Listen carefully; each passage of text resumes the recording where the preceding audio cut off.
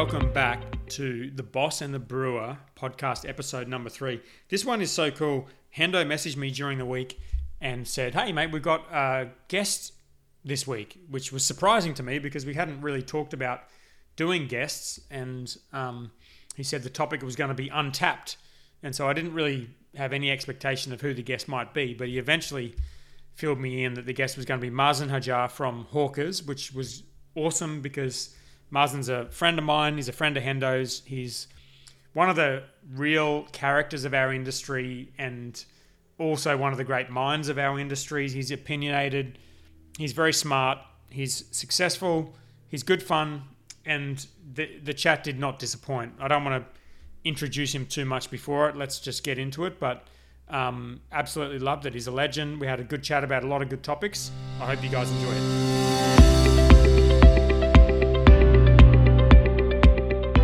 Yo, Endo, what's going on? I can hear you, but I can't see you. I'm trying to start my camera and it doesn't seem to like this for some reason. Okay. Let's try this. Oh, there we go. There I am. There we go. Hello. How are you, mate? Hi. Awesome, man. What's going on? Oh, I didn't notice the Aber trophy in the back there. Was that the Gypsy Brewer one? Gypsy, yeah, from 2016. So, yeah, nice. I think that might have been the first one we went to. I think it was, yeah. It's one of my crowning achievements. Hopefully not my last AIBA trophy though. No, I'm sure it won't be. But yeah, no, that's a good one. That's a good one to win. Yeah, I'm pretty proud of that one actually. Yeah, so it's pretty good. How are you doing, man? Good. On the brew deck today, as per the flano here. I can tell. Yeah. Whenever the Gladfield flano comes out, we know that you're brewing. Did you put in the hops? Yeah, I did the dry hop. Yep. We brewed a cold IPA. Oh, shit, yeah. I'm doing one with Maddie from Revel next month. Oh, nice. Yeah. Interesting style, though. I've never tried one. Have you tried one? Yeah, I've had Bridge Roads one. Oh, yeah. Which I thought was pretty good. It's interesting. They're very bitter. Yeah, okay. And lots of people think, is it an IPL? Is it an IPA? And you know what? Fuck it. People like drinking it. Who cares? Yeah, IPL's a style I haven't had for a while, actually. They were kind of popular back in the day, weren't they? Are they, I still did one going around? Yeah, I did one brew cult years ago and had my good friend Matt Hoffman on the Beer Geek Rage Quit. Yeah. Yes, I remember that one. Yeah, that was I remember all your beers, Hendo. Oh, thanks, man. It was a lot of fun. Speaking of beer, are you drinking a beer at the moment? I am about to I'm about to crack one here, and I just randomly reached for this one here. That is Helios Kronos 2021. Foolishly, it is an Imperial Porter at 9.5%. Wow, that's a big undertaking. Well, I've been sitting on it for a while, and I think Gadsy, one of my students, gave it to me. No glass? Huh? Not going to put that into a glass? No, it's in a glass already. Wow. Okay. See, this kind of beer I can drink out of a can. I can't be on brand, when I suppose. When you're drinking a beer like that out of a glass. Anyway. Well, I got East Coast Haze. Bloody delicious. Oh, good. I got East Coast Haze in a can and in an East Coast case cooler, so you can't get more on brand than that. Can you show us that? It looks like double denim. Yeah, it's nice, isn't it? Whoa. Yeah. Don't drop it. Such a cracking looking can, eh? Yeah, it's so fun. Shout out to Dade Heavyside. We've got the Can Design Awards in our agenda today, actually, so we can talk about that. There's not a whole lot of news this week, but I do have a few things on here. So first of all, I've got a strategy for Elon, and it's worked. Elon's my dog, so far it's working. He is this the leg humping? Yes, this is to combat the humping. So I've got his food bowl up there on the table, right? And then next to his food, because he hasn't eaten yet, and next to his food bowl, I've got some peanut butter frozen into another bowl. So, and he's staring at it. He's not even looking at me. So I've got a 3-phase plan, right? Phase 1 Right. is just leave it there. And if he's happy to stare at it for an hour, then we're good to go. Okay. But I figure he's going to get bored. So 2 is I'll give him the food. And then 3 is if he comes over and humps me again, I'll give him the peanut butter. It kind of feels like I'm rewarding him for humping me. But anyway, this is the strategy. Phase 4, smear the peanut butter on your leg. Wow. I hadn't thought about phase 4. But okay. If we stop him from humping you. It is frozen. So it should take him a while to get through. Anyway, let's see how that goes. Because that doesn't work. Peanut butter. I've never heard of that. Can dogs eat peanuts? Yeah. They have those Kong things, those rubber things? You shove like snacks and peanut butter and stuff inside them, and they get into them for hours and hours. So yeah, right. Yeah, that's the plan. And that doesn't work. I could put him outside, but I don't really know if he knows what it's like to go outside, so that he might get scared about that. Well, there you go. Yeah. What's in the news, mate? Well, before we get to the news, Mazen's here already. 7:07. Jeez, he doesn't. Is he? He's early. Around. Oh, that's our first guest. You've just given away our first guest. Well, I have given it away, but the thing is that people are not going to listen to this until they click the link, which is going to have Mazen's name in it. Right. So they're going to know who the guest is already. Okay. If it was live, we could have done a big kind of reveal. Yes. But here we are. We've got Mazen. That's right. We do. He rang me just before and he said, you just sent me an invite to a podcast at 7:15. You sent it to me at 7:35. That's Queensland time, though. Yes. He's not on the daylight saving. Yeah. He's on the daylight saving. Yeah. Oh, well, I might as well get him in here. I had some housekeeping, but I might as well get him in the mix. It's the first week of daylight saving, so everybody's confused. So. Well, there you go. I should have put that in the news, and then we would have had some newsworthy content to talk about. Look at him go. By the way, Mazen informed me he's one of our 12 listeners from last week's episode. Yeah. Shit, eh? Well, wonders never cease. Yeah, well, I don't know if he was just doing his research to come on this show or he was just a diligent listener. Yeah. Hello, Maz. How are you, mate? Hey, gents. There he is. What's going on? Video. Can't see your beautiful face, mate. Hang on. Oh, shit. There he is. Turn it off. How are you, legend? Good. How are you guys? Awesome, man. Are you on the brew deck as well? We've got all the bosses sitting on the brew deck. No. This is all, you see the virtual light. Oh, it's fake. Oh, it's fake. like, yeah. Have you ever seen the movie The Castle? No, I've been trying to get a copy of it. Everyone says I should see it. 20 years ago, I used to be a tour guide in Europe and I had The Castle on VHS and I used to play it in the bus every day. And 6 months, I watched The Castle literally every day, laughed my ass off for 6 months every day. It was so funny. Anyways, one of the scenes in it is like a chimney and it's like, see that chimney? Fake. And it's like, see that brewery?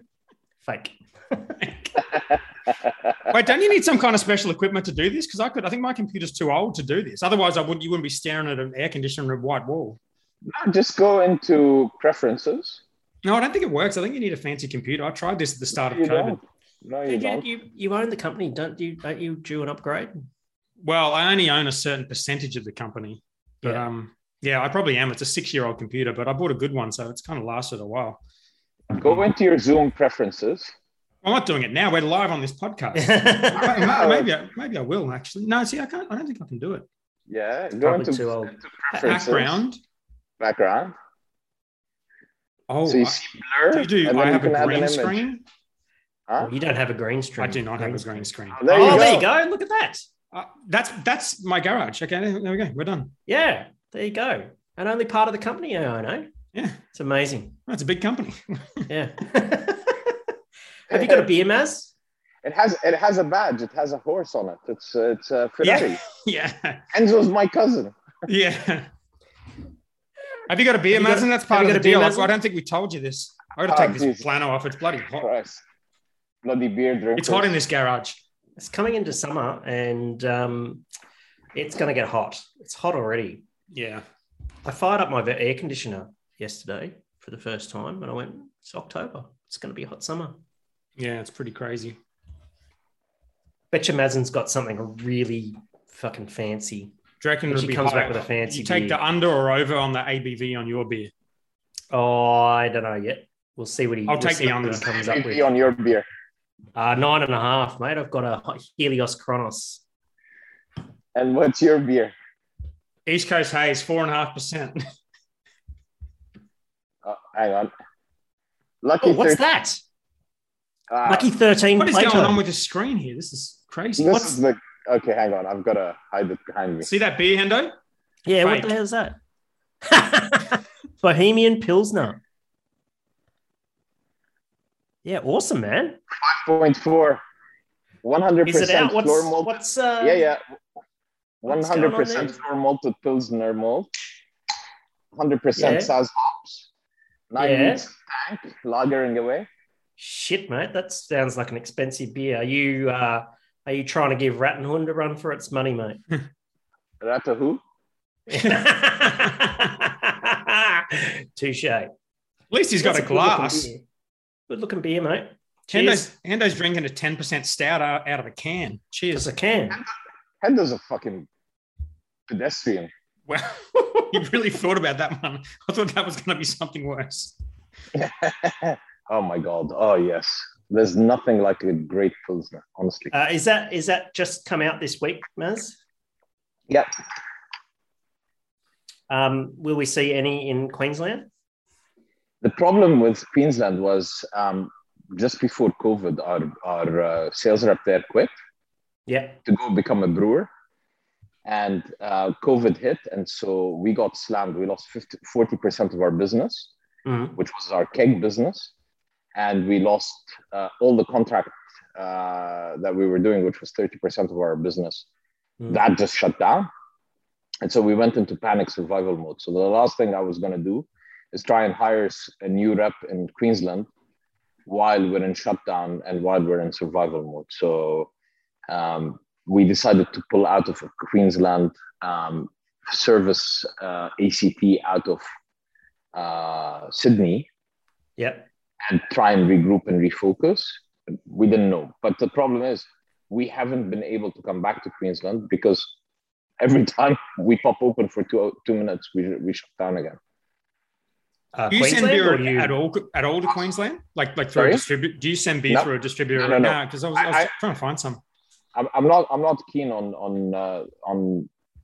We've always had very good traction in Queensland, and unless I'm there to service the beer myself through my team, I'd rather not do it that way.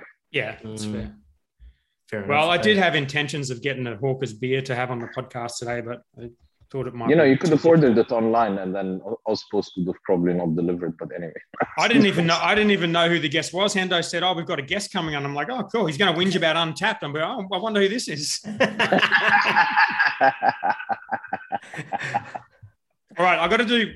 We were planning on doing our little bit of housekeeping and then getting to some questions, Maz. But I'll go through the housekeeping now because we're a bit behind. Podcast reviews, we don't have any, but we do have some ratings, which I thought was cool. Who the hell's listening to us? I don't know. I mean, Mazen listened. Matt Kirkengard listened because he emailed me. Said he. All right, that's two. That's two. But if there's other people listening, 1-star show my name, or was it under anonymous? Oh, did you give us a review? 1 star. Oh, you bastard! Fuck off. You did not. We'll take what we can get. Well, if there is anyone listening who enjoys this podcast, then give us a 5-star rating before you listen to the rest of this episode with Mazen, okay? Because I can't promise anything after this one. But, we have an email list, bossandthebrewer.com. Hendo was going to subscribe to it, and I just checked. We had 5 people last week. We have 5 people this week. So, have I not subscribed? You have not subscribed. So come on, do better, okay? And we're on a podcast. We don't need to hear the keyboard. Oh, sorry. I'm just trying to subscribe to this amazing email list. Yeah, get on it. It's easy. MailChimp. And the other thing is we have an email address, bossandthebrewer@gmail.com, because we do a fan question segment. And so it'd be cool if people could email us questions. So feel free to do that. We've got some for this show. And actually, the one I had for this show is a good one for you, Maz. So that was lucky. Brilliant. The other thing on here, I put on here, Hendo, which I just noticed today, was today is the 7-year anniversary of the first Black Ops beer that we brewed, that we sold commercially. I saw that photo on Facebook Yes. today. And that was very cool. It's the 2-year anniversary since you were in Japan, which we talked about last week. Yeah, that's right. And Eddie has not aged a bit. Well, I think I actually look younger, which is weird. It's uncomfortable Yeah. for everybody, but it is what it it. You can't deny it. So how you do it, I don't know, but well done. I don't know either. Kudos for your good looks and good health. Thank you. That's very nice. This is how this podcast works, man. We just give each other compliments. It's going to be very difficult for you. You two feed off each other's bullshit, and I sit there and listen. Yeah. That's pretty much it. You two just get a room. Nah, we live in different cities. It's too hard. Oh. I should go down the coast for a beer. I was in Brizzy today, actually, because we were brewing the cold IPA is a birthday beer for Brisbane, which coincides with the Black Ops anniversary when we launched originally. So that's why I was in Brizzy. You brewed it at BH3? We did, yeah. And by brewed it, I went to Brisbane. I sat there and worked on my computer while Mick made the beer. Mm-hmm. And then I yelled at him, "Do you need help with the dry hop?" And he said, "No, he's fine." And that was it. Right, there you go. So job done. Yeah. Mazen's thoroughly confused. How did I get dragged into this shit? You might. All right. So the format is we normally run through the headlines, and then we've got some hard questions and then some fan questions. Okay, so I'll run through some headlines. There's not a whole lot this week. The few I've got down here is one is the IBA submission about competition in Australia, calling the Aussie market the most restrictive market in the world, referring to the previous findings of the TAP contracts review, which I know is something that Mazen likes to talk about, and the kind of lack of opposition to the Asahi CEB acquisition. We've got the Indies judging, which is complete, but I still haven't heard when it is. So I don't know if anyone's got an update on that, but that would be cool. I was there and I asked, and I don't know. Well, I think Ian said the same thing. Yeah, I think it's going to be in November. Oh shit! Really? Yeah. Well, they're hoping that everybody's out of lockdown and they can make some sort of event out of it. Okay. That's weird, but okay. Yeah. And the Gabs Can Design Awards, which we referred to before, is now live. Did you enter, Maz? Sorry? The Gabs Can Awards? Yes, we entered with our triplicity. Oh, nice. Very good. So you obviously didn't vote for us, Hendo. I'll be taking notes of that. I don't do that voting Gabs thing. It's probably not as big as the normal Gabs, but it's not a bad thing because you get last year we made the top 10, and when I went down to Gabs in Melbourne, they had our bloody can up on a massive billboard inside Gabs. Oh, that's all right, isn't it? Yeah. I think Dan's a bit obsessed with popularity. Personally, 100%. I don't think that. That's right. That's his middle name, Dan Popularity Norris. Look at my garage in the background here. You don't drive Ferraris for convenience, do you? The great thing about your image is your air condition still comes through. Yeah, well, it's pretty hot. It's hot in the garage. Yeah, it's very hot. I mean, that air condition seems to be like a UFO thing hovering on its own space, but it melts well into the background. It's well done, Dan. Well done. You like that? Great design. I'm glad you like it. All right. So, do you guys want to talk about this ACCC thing? Do you care about the Indies, the IBA telling people it sucks, or do you think that's just you'll start him on something that I really want to talk about Untappd? No. Hang on. He's trolling, and I'm picking up what he's putting down. Okay. Are you sure you want to go down that route? Yeah. I mean, I heard you the other day say, "Oh, good on them," and I agree. Good on them for selling out. I mean, for me, it's not selling out. They're basically cashing in.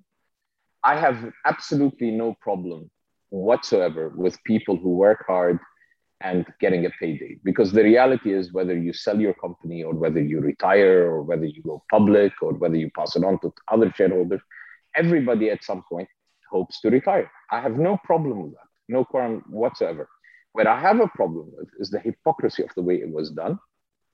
This kind of standing up on a high hill and screaming at everybody that you don't need to sell. And then the minute the number comes up, oh, we had to sell because we couldn't grow. I mean, everyone knows Stone and Wood is a cash machine, and they could have financed anything they wanted to if they had decided to continue. Where I also take issue is with people who sell out that then stand up on the hill, because the way the big guys kind of seem to be structuring the deals these days is that here's a down payment and we'll pay you the second batch in 5 years just to make sure that you wash down the sense of the purchase, right? So that people go, oh, hang on, Scotty and Sterling are still at Walter, or hang on, MC and Red are still, and Jack are still at Pirate Life. The reality is, once their second paycheck comes up, no one gives a shit about what's going on. You can say fuck, it's okay. Yeah, and I don't appreciate these guys standing up and going, oh, we found, what's the word they use? We found custodian. The C word. Custodian. Yeah. Yes. Everyone knows that the company that owns Little Creatures and Lion is Kirin. And everyone, but not many people, know that the company that owns Kirin is Mitsubishi. And the best part about it is they're trying to convince us that 3 hippies from Byron Bay have convinced Mitsubishi to adopt their corporate culture. Please spare me the fucking bullshit. Take your paycheck and get the fuck out of my face. Okay. I take full responsibility for the direction this podcast has gone in. Can I say one thing, 2 things actually. One is this Stone and Wood deal seemed to be a little bit different. I did read that the current founders were staying on in a consultative capacity or something for 12 months. And that seems to be different to other acquisitions, and probably a reflection of the fact that the founders were not, well, as I understood it, I think Ross was there, full time. He may have even been CEO, I think, but I think Jamie and Brad were kind of exiting-ish, right? So they were kind of around. They deserve the paycheck. They got in at the right time. They landed on Pacific Ale, which to me is a fantastic coincidence of opportunities, right? They landed on Galaxy hops when no one was around. They made this very easy drinking, light, refreshing beer. Honestly, Stone and Wood beyond, counterculture is a year old. If you look at what they're doing, Green Coast Lager, that used to be in a green bottle. Anyone who cares about their craft beer doesn't stick their beer in a green bottle. And then their 3.5% is in a transparent bottle, brewed at Tienda in Coca-Cola, when they themselves stood up and kicked up the shitstorm about Byron Bay Brewing hiding the fact where they're brewing. I get that. You're not answering my question, though. The point about the 5-year thing doesn't seem to apply to Stone and Wood. Like, they're saying they're going to be around for 12 months. So it sounds like they got paid. They got paid really well. And can you imagine if they got up and said, we don't care. Have a nice day, Lion. Goodbye. Hasta la vista. And the thing that bugs me is that people go, oh, yeah, Stone and Wood was challenging the big guys. Stone and Wood didn't challenge anyone, man. Furphy, which was set up 3 years ago, is 5 times. Bit more than that, but Furphy, when was it set up? I think it's like 2014, 2015 or something like that. Whatever. Much later than Stone and Wood. Is about 3 times the size of Stone and Wood. So when Lion and CB decide to set something up, if they really go hard at it, they really don't. They're not threatened by 20 million liters. 20 million liters is industrial waste at one of their plants. So they're only using these beers to block our market access, our independent market access onto the taps. When CUB got to the point where they couldn't hold on to their taps because no one wanted to pour Fat Yak, Pacific Yak, Suck My Yak, Lazy Yak, Dick Up Yak, they had to come up with something innovative, right? How many other yaks you got? I have no fucking idea. They seem to be endless. They had all sorts of yaks coming out of yak. They had to come up with something different. And so now they walk into a bar. They say, look, we care about Carlton Draft on tap.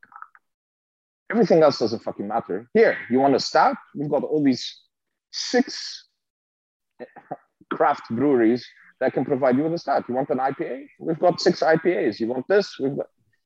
And all that does is it actually stunts the development of the craft beer market. We started craft beer in Australia at the same time as the Americans. Now, I know it's a bigger population. This has nothing to do with percentages. Percentages are irrelevant of population. We're at 7% market share. Now we're probably going down to 5%. In the US and advanced states like Oregon, they're at 50% because they were able to educate and engage. I spend my time knocking black hops off the tap, and they spend their time knocking me off the tap, because out of the 10 taps that are there in a pub, there are two that are rotating that can never actually have any sort of permanency. Our cost of servicing these bars is so much more expensive because our reps have to go in 5 times to get a keg sale, whereas these guys have 8 taps. One guy calls them up and makes sure that, I hired a guy who sat in South Bank, who managed a region in New South Wales he had never been to on behalf of CUB, who called up pubs and basically hassled them on their allocation for the week. They hadn't met their quota for the week. Mm. I've got a little bit of a different take about the Stone & Wood sale than yourself. Although I do agree that it is a move to block independent beer. I think the big tell for me was when Stone & Wood came out with Green Coast in a 3.5% version in a Flint bottle. That said to me that I think that Lion are going to make a play for Great Northern, right? Great Northern, biggest selling beer in the country. Does Lion have anything that competes remotely near it? Fuck no. Who drinks Lion? Who drinks Iron Jack? Yeah. Who drinks Iron Jack? Exactly, nobody, right? Because no one cares. And you know, I said a while ago that Great Northern have done a really good job creating a sense of locality, being local, right? They call it Great Northern Brewing Company. That's the beer from up here and all that sort of stuff. And we all know that it's fake message, but people, you know, generally the general population think that it's a real deal thing. And I think Green Coast will give that to Lion. I think you'll see. My prediction is in 24 months you'll see Green Coast nipping at the heels of Great Northern. The best part, absolutely, I agree 100%. And you know, the funniest thing is these sales. If you just look at the history of these transactions as they happen, there are great indications of what's going on, right? When AB InBev tried to buy SAB Miller as a defensive move, both fosters, both CUB. You know, just to put their valuation one step higher so that AB InBev couldn't afford to borrow that much money to buy the whole group. And AB InBev went away and chipped away at their lost purchases, reduced their debt levels, and a couple of years later came back and bought the whole group. And as a concession, when they bought SAB Miller, the first thing that the concession said was, we're happy to dump Australia. That's a non-core market for us. When most of the anti-competitive commissions in the US and in Europe said, no, that's not good enough. They had to dump Peroni, they had to dump Grolsch, they had to dump all these beers, including Camden Town in the sorry, not Camden Town. They dumped the other one, Meantime, in the UK. So they dumped a whole bunch. They stripped a bunch of the portfolios, which were sold to Asahi. And Asahi, all of a sudden, overnight, became the number 1 brewer in 10 East European countries. I mean, the bizarreness of this deal left AB InBev with this Australia that doesn't really matter. It's non-core to them. They don't really give a damn about. And the ZX Ventures went in and bought Booze Bud and bought, you know, all these things, and then bought Pirate Life and bought Mountain Goat. Mountain Goat. No, Mountain Goat was Asahi. Yes. Sorry. Yep. And when they sold, they dumped everything. They dumped Booze Bud. They dumped everything out of their portfolio and just left and bolted. And Asahi inherited this. So when people say, you know, I had an argument with MC from Pirate Life on the stage in Adelaide, and he said, I'm still in charge. I said, well, you're directors of Pirate. First of all, the headquarters of Pirate Life is South Bank, Victoria. The 5 directors back then were a Brazilian, a Belgian, an American, and 2 Melbournians. And he said, no, I'm still in command of the ship. The minute they sold to Asahi, I called him up as a joke to send him some sushi for lunch. And he wasn't in the office. He hadn't even heard who his new boss is. Yeah. So the idea that somehow these breweries, even if they're it's not a question about the quality of the beer, because we all know AB InBev and Asahi and Kirin have endless resources and labs and research. You know, Carlsberg invented the Carlsberg flask, and that's why we have yeast today. So it's not a question of the ability of these guys. When AB InBev decided to build the barrel program at Goose Island, they spent $65 million or some crazy number and built the best barrel program on earth. It's not the quality of the beer that we're debating. It's what is happening and the anti-competitive behavior. This is a country about a fair go for everybody. What makes our industry special is the 800 or so little brewers who have dreams in their eyes, who are pursuing their dream and just want a fair go. That's my only concern with it. It's not big versus small. It's not they make shit beer, they make good beer. No. And it's not that the big companies don't have great people in them. They do. And a lot of my friends work for the big companies. It's the way they use these little brands to block our market access. That is my issue with the whole process. And these guys who get a nice big paycheck stand up and say, hey, we couldn't do it alone. Thank God they came because the world was coming to an end and nothing good exists outside of their universe. Fuck off with that shit. What's the Can I say one thing, Mazen? I share some of that sentiment around, you kind of, it's like in the movie Chopper, and he's fighting Keithy George at the start, and he's fighting him every fucking week, and they've almost killed each other, and then at the end he's kind of like figures out that they don't really have anything against each other. He's like, why are we fucking fighting each other for 5 years?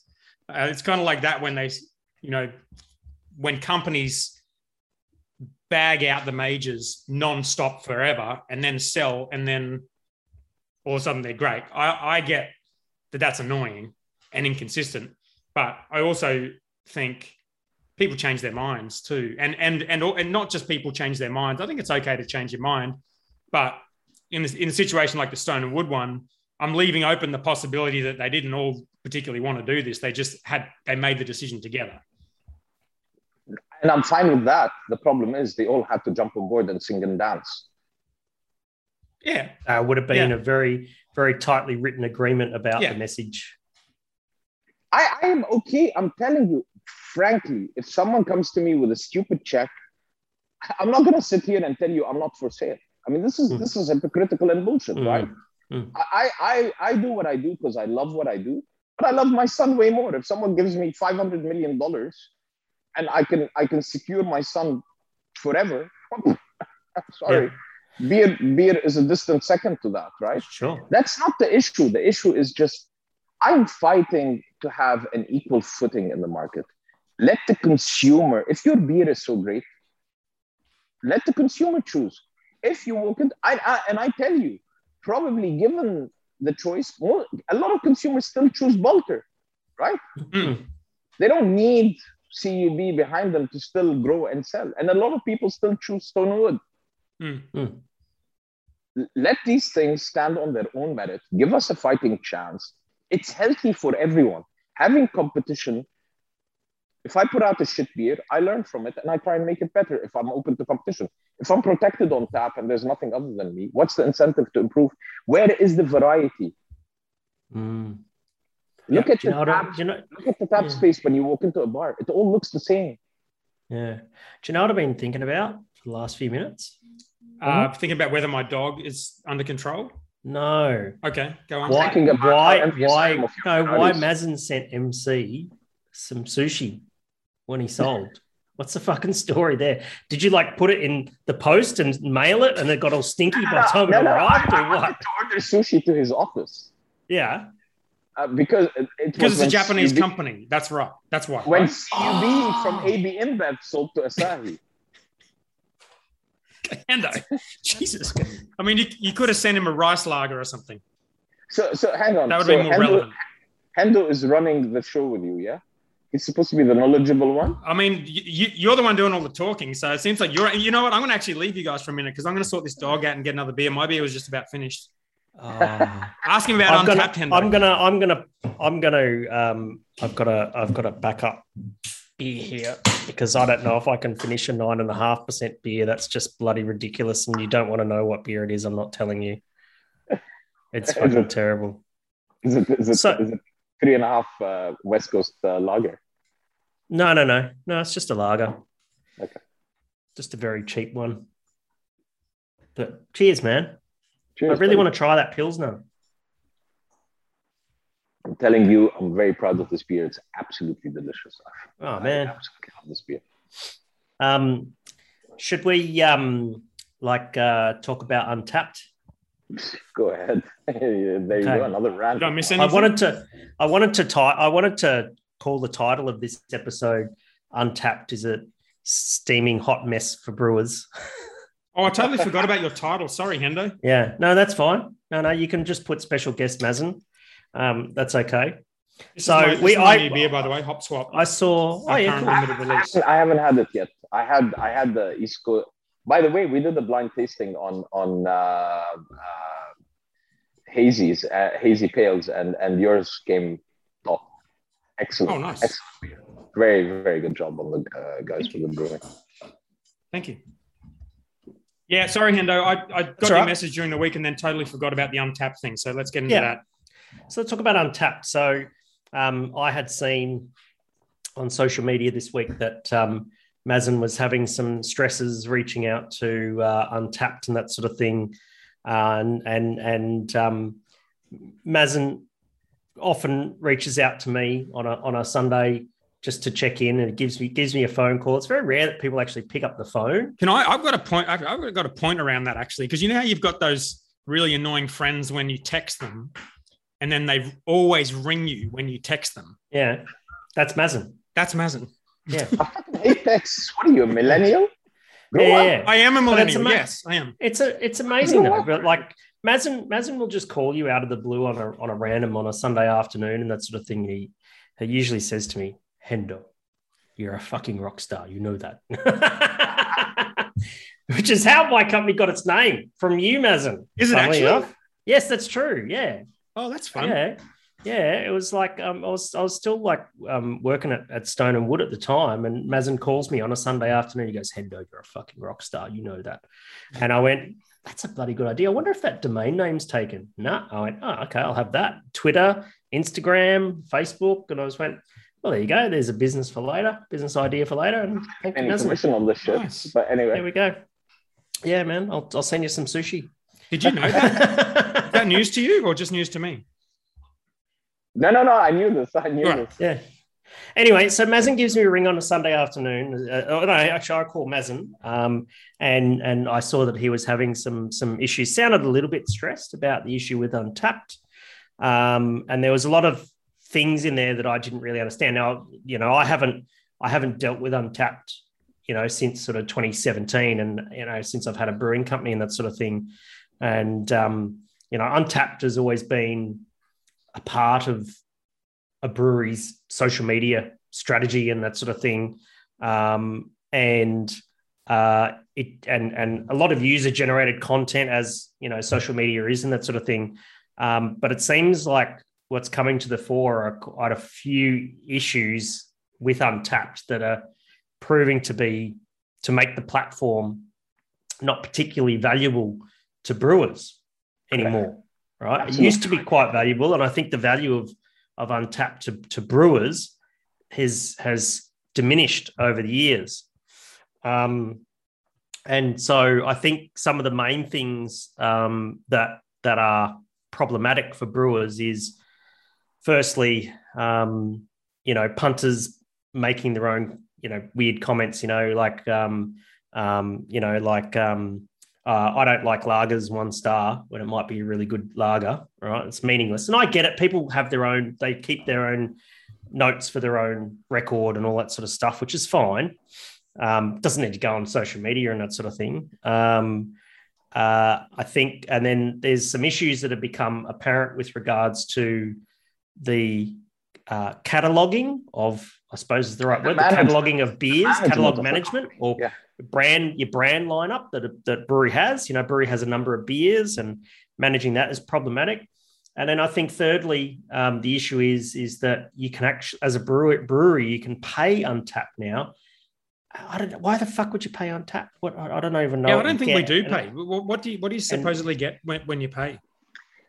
So Untappd has a second set, which is the business account, right? And the business account, if you have a venue and you want your venue to be verified, you pay them almost $1,000 a year to get a verified account. And so that's only useful when you have a venue. This is to have like the beers up on the wall and that kind of thing, or? So you get the menu on the wall, but you also get a feed of every time someone checks in, you get a little feed below that. Honestly, we tried it and it's not very useful, but we kind of committed to being part of the whole craft beer movement, and we kind of kept giving them money for no reason. We didn't even have a menu, to be honest. We didn't have the menu up. It didn't really matter. Who cares? And the menu is very archaic. It's not, you can't really adjust it. But the big problem, I think, with Untappd is a fundamental question of the reason behind Untappd, right? I think as a brewer, if there are two ways to view Untappd. If you're looking for a popularity contest, Untappd is a very good gauge of where you stand. And you can see this with breweries that have tiny volume, but stupid numbers of check-ins because people think they're the hype breweries. And high ratings too.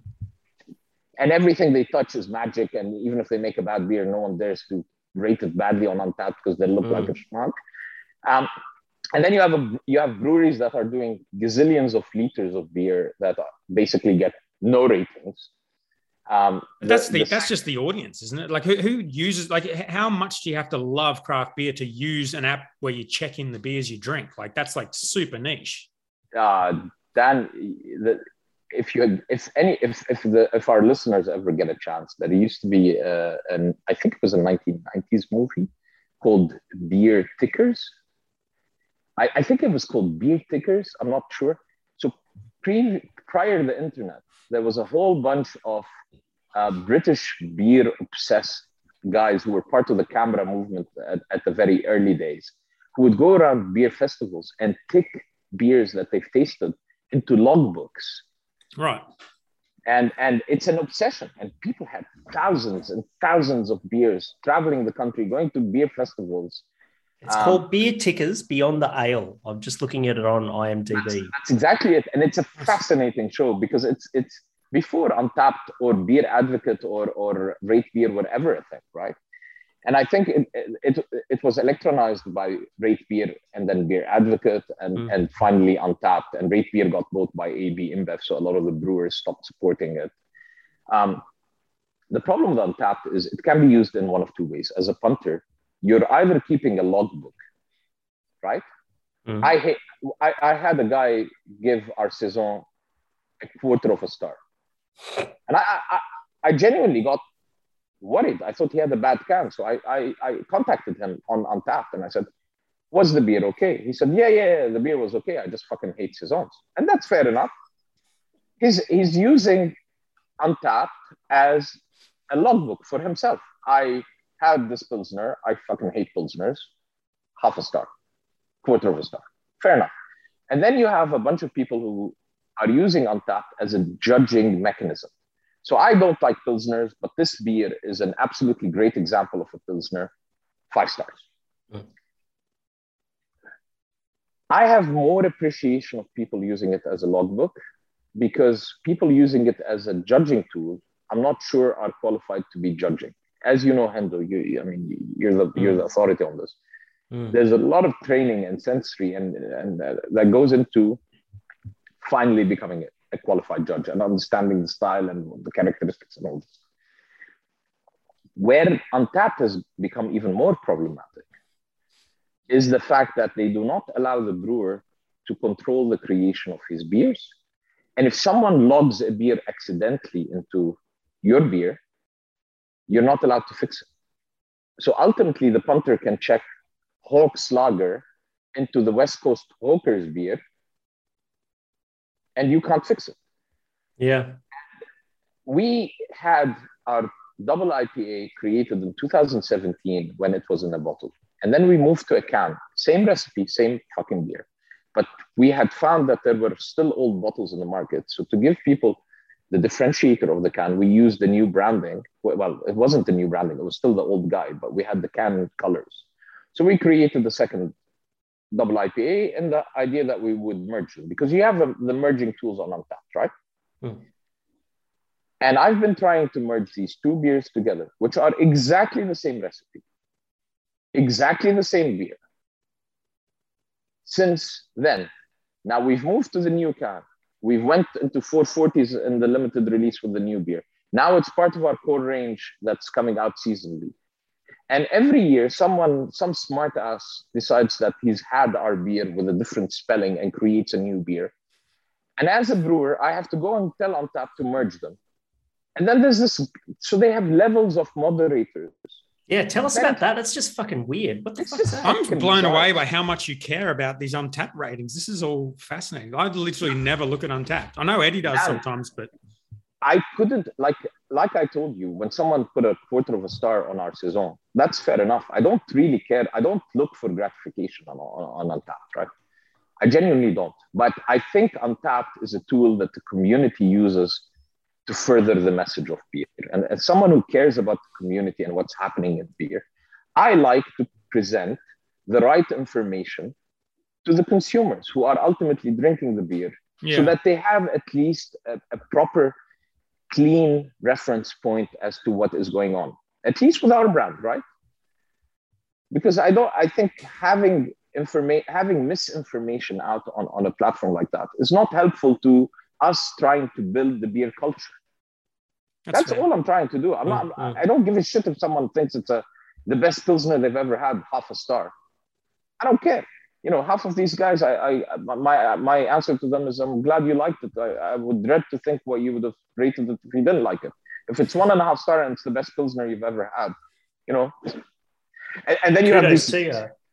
Yeah, and you have these people who are stuck between 2 and 3 stars or 3 and 4 stars. Like, dude, it's 0 to 5. You don't have to 3.8 stars. How are you coming up with a 0.8? Why is it not 0.375? How much time do you spend thinking about this, Mazen? No, I'm not thinking about this. The reason this became an issue was because of the double IPA and me trying to merge these beers together. Before we get into the moderator thing, can I disagree with you on one thing about the beer judging thing? So you're saying, you know, people don't have the skills and experience to judge a beer. One thing we've done with our quality program, and I think it's a relatively recent thing, is we have, you know, you have people at different stages in the company who are kind of got different palates and they kind of know more than other people. You know, we've got some guys working for us who really know their shit, and we've got other people who are just getting used to it. So you've got that side of things where you've got people going through the sensory and reviewing the beer from a sensory point of view and looking at the aromas and the colors and the haze levels and all that kind of stuff and the head and the bitterness and all of that. But then we've always got another test, which is basically just, do you like it? And we have both. And like something like Untappd, and not just Untappd, any opportunity where people are talking about beer, whether it's on social media or on Untappd or in person, their opinion around whether they like it, I think is every bit as relevant as what a judge thinks. It's more relevant. Sure. I'm not saying they don't have the... No, sorry. Maybe I misspoke. I'm not saying people aren't qualified to judge the beer.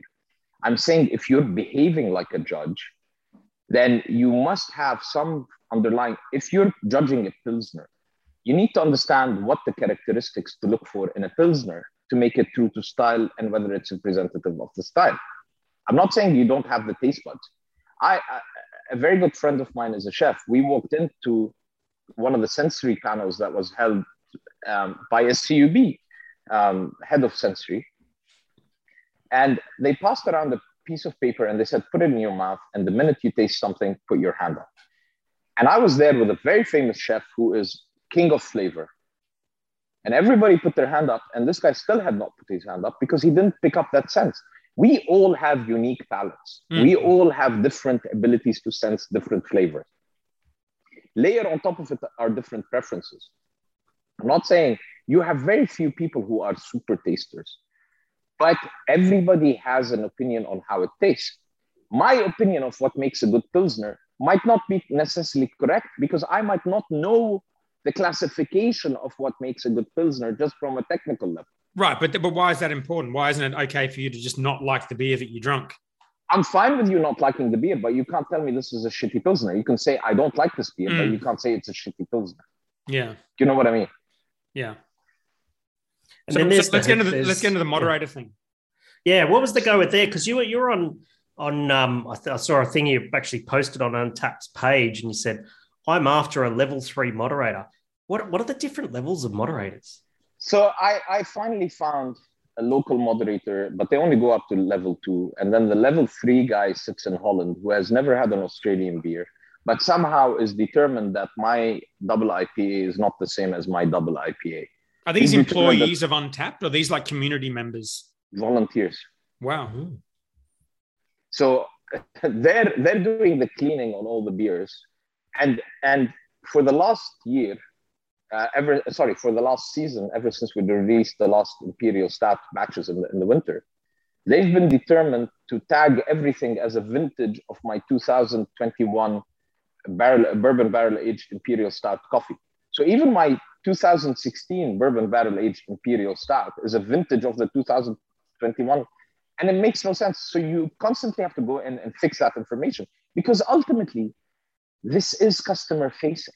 When someone who doesn't know your beer logs in to check, this is the information that's being presented. It's not that I care about Untappd.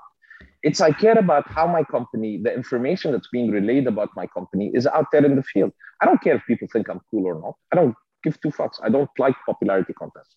I value personally, I see the reaction of consumers by how they buy beer, right? That's ultimately they're paying money as a vote. Yeah. So it doesn't really matter what's on Untappd. But I care that anywhere that is saying something that is not accurate about my beer, which may be the first point of contact of a consumer that doesn't know my beer, for at least for them to have the right information. But how is that different to someone at the pub saying, I just had the Hawker's whatever and I didn't like it because I don't like Hawker's Saison or something. I didn't like it because I don't like Saison. That's a misrepresentation. I am okay with someone saying I didn't like it. Where I'm not okay with is someone saying, no, it's not a Saison, it's an Imperial Stout. Yeah. That's what I'm not okay with. I don't care if someone says 0 stars. That's their opinion. That's their own taste. And I have no judgment on it because their taste is unique to them. I have no problem with that. But do you use Untappd as a source of, because we actually do this as a source of all the beers you've released? Do you use Untappd for that? Is that why you want the data to be accurate? Yes. Yeah. Because I care. If I put out Lucky 13 is a Bohemian Pilsner that's 5.4%, I don't want the moderator to go say, this is a hazy IPA that's 3%. I don't want to have Lucky 13 2022. Yeah. I don't want to have a new beer in my portfolio that I never brewed. I know I brewed a single version of the double IPA. Nothing has changed in the recipe from inception. So as a brewery, you feel like you just don't have control over your beer lineup and your back catalogue and all that sort of thing. And do you think it might be actually related to going back to this beer tickers thing where people go and create new beers so that they get their unique count up? I don't know I think it's actually a bit lazy from Untappd because they've become segmented in their, so I contacted the people that we pay money to as a verified business account. Yep. And I said, I have this problem with my beer. Can you solve it? And they said, go open a ticket with customer support. So I went and opened the ticket with customer support.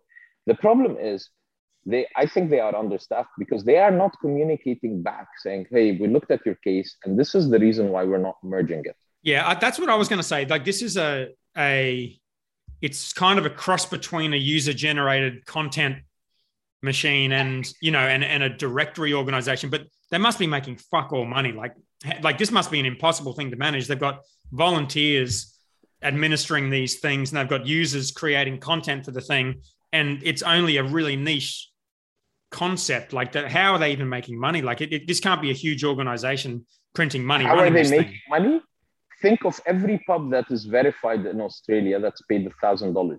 And then think of how many places you've been to that actually had, like I can only think of one venue on the Gold Coast that has Untappd on their thing. Forget the Untappd on their thing, because you can also shoot marketing through Untappd by having badges, announcing events. So you're in a venue close to your venue.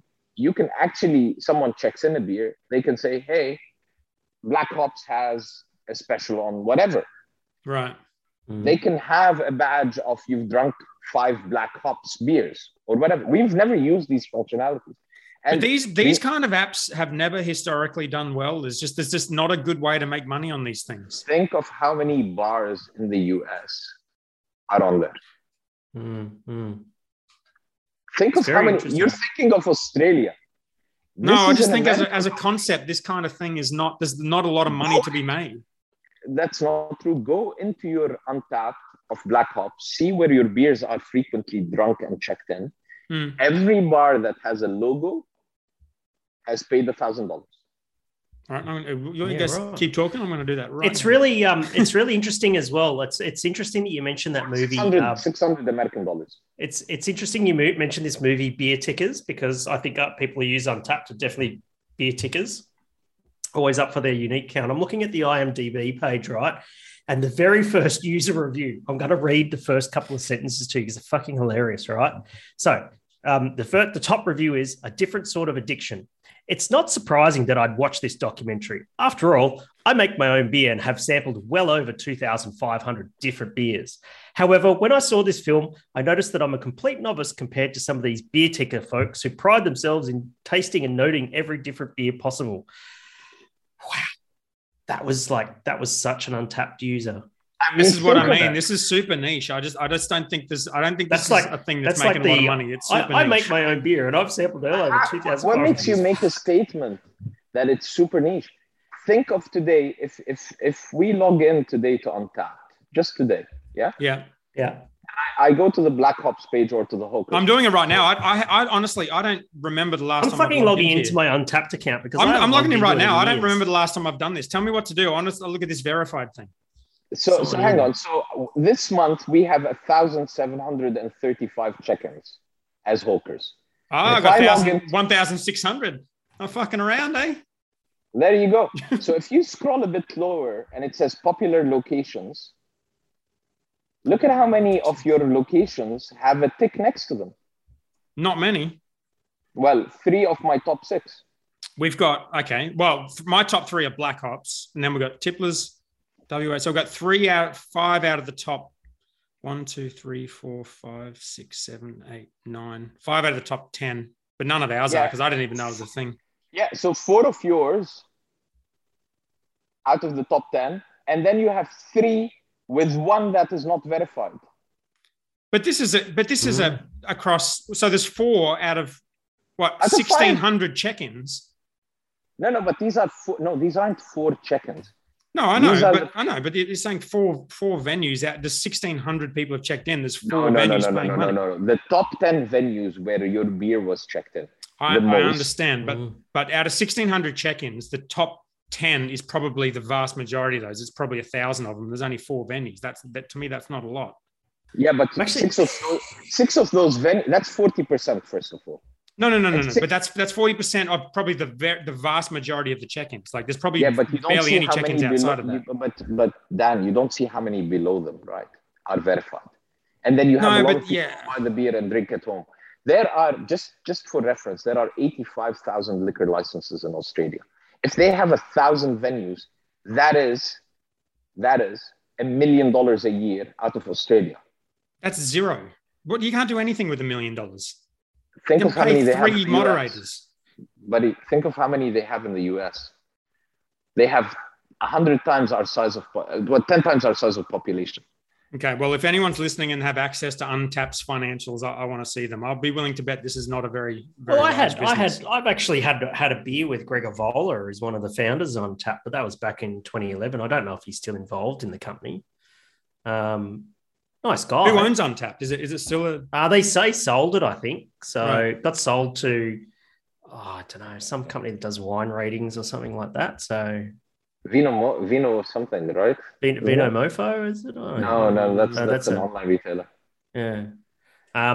Anyway, I'm looking at my Untappd check-in history. Would you like to hear about some of the... my last check-in was on the 2nd of April, 2016. That's the last time I logged into Untappd. Yes, tell me. I'd like to... my last beer that I checked in on Untappd was a Moby by Salt Brewing Company at Bamborough Cemetery.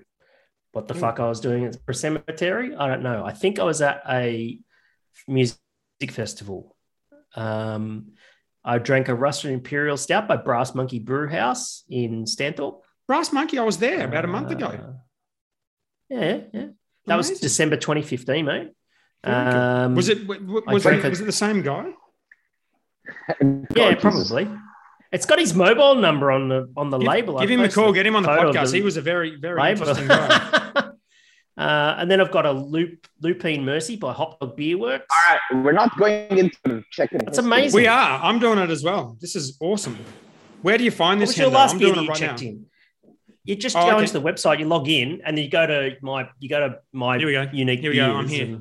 I have a story about why I quit Untappd, but I think I've been on here since then because I went to Carwyn Cellars once in my life and I checked in every single beer I had. So the last one was Hop Nation. That's so fucking Carwyn. Well, I'd never been there before and I only went there once and I drank everything they had. It was just unbelievable. Last one was Desert Island, pastry stout from Hop Nation. And then I found a Farmhouse Imperial Stout, which was exciting because we do the French Imperial Eggnog Stout. And that was from Jester King. So that were the last two. But my story about why I quit Untappd was when I started using it, I fell into the trap that you were talking about, Mazen, which is I'm sitting there logging my own beers for my own education. At the same time, seeing people and friending them and kind of getting into the industry. This is back when you were putting out those beers, Hendo, quite a long time ago, well before we had a brewery. Yeah. And I had one of Lee from White Lies' beers. He had that chocolate stout that he used to do. Remember that one? Yeah. And I checked it in and I was like, it's just sweet and kind of gross and I don't like it. I gave it 2 stars. And then, I was just being honest. I was just like checking in the beers. Like, this is not the kind of beer I like. I don't really want to drink a really sweet stout like this. Anyway, he saw it. And then I saw him out at an event like the next weekend. And he's like, dude, you gave me fucking 2 stars. And I felt so bad. So from that point on, I just started giving every beer I drank 5 stars. And then I thought, that's stupid. It's going to fuck up the algorithm. So now, or then I started just not giving them any stars. So all the Carwyn beers I drank, didn't give them a rating at all and then haven't used it in 2 years. Mm-hmm. Mm-hmm. I mean, the major problem with Untappd is that if you're looking for true customer feedback, you're not going to get it, right? No. You're going to get a sense of whether you're popular or not by the sheer number of check-ins. But the problem with Untappd is if you're really wanting to jump on the hype train, Untappd will almost fashion your behavior as a brewer. You don't brew a Pilsner because, the Hop Nation Pilsner that won Trophy Best Beer is only 3.6. He doesn't want to say the name, does he? Rattenhund. Sorry, every time I struggle with the name. What do you just call it? Just call it Rat Dog. Is that what it is? That's what it is, Rat Dog. Sorry, I genuinely don't know the name. I'm not being an ass about it. I genuinely struggle with the name. I can't remember if I'm saying it right or wrong. But Rattenhund, which is a fucking great beer. I love that beer. 1 trophy, 3.75 on Untappd. If the best Pilsner in Australia is 3.75 and the shittiest hazy is 3.75, then what are you telling the brewer? If you look at the top... Just don't look at it, Mazen. I'm telling you. I don't look at it. Dan. Well, it's an interesting thing, mate, because the reason why we sort of had this... keep saying that. I don't. I genuinely don't. I think my information to be right. It highlights it highlights a really interesting problem, Dan, right? Because how does a brewery get external feedback about meaningful external feedback about how their beers are doing in the field? Well, it's the 2 things, isn't it? It's how the beers are from a quality point of view, which I think the awards are probably the best thing for that. And but awards are really, to me, honestly, are really infrequent though. That's the issue, right? That is, to me, that's secondary. How a beer is going well in the field for me is about how much individual venues are selling. Because if you look at our product, I have reports for fucking everything. I like line charts and reports. If you look at all of our products, Goat is our number 1 selling beer, but Goat is our most widely distributed beer. And I don't know the exact number on how many products sell at each venue, but I would say the most meaningful thing would be to anecdotally choose a few venues, if you're keg or if you're bottle shop. Like I can think of a few bottle shops around here that I would put in this category, and then talk to the sales rep about how many of those cases you're selling in that bottle shop.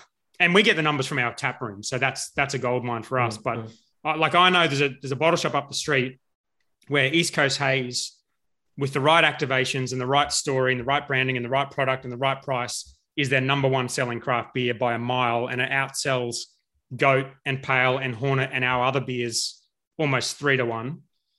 And that's how I know. Like it's still not our best selling beer, but that's how I know that's our beer, because the people walk into the shop, that's the beer they're buying. Yeah, it's nothing to do with ratings. Exactly. It's nothing to do with ratings, but I think that Untappd. Sorry, Hendo, you hit on something very, very unique there. You said with the right pricing and the right activation and the right branding. Yeah. And that is not the feedback from a brewer's perspective. Correct. Why not? Why not? Do you know how to make good beer, Mazen? Why do you need people to tell you your beer's good? It doesn't give you the measure of consistency, because you're making batches of Goat all the time, right?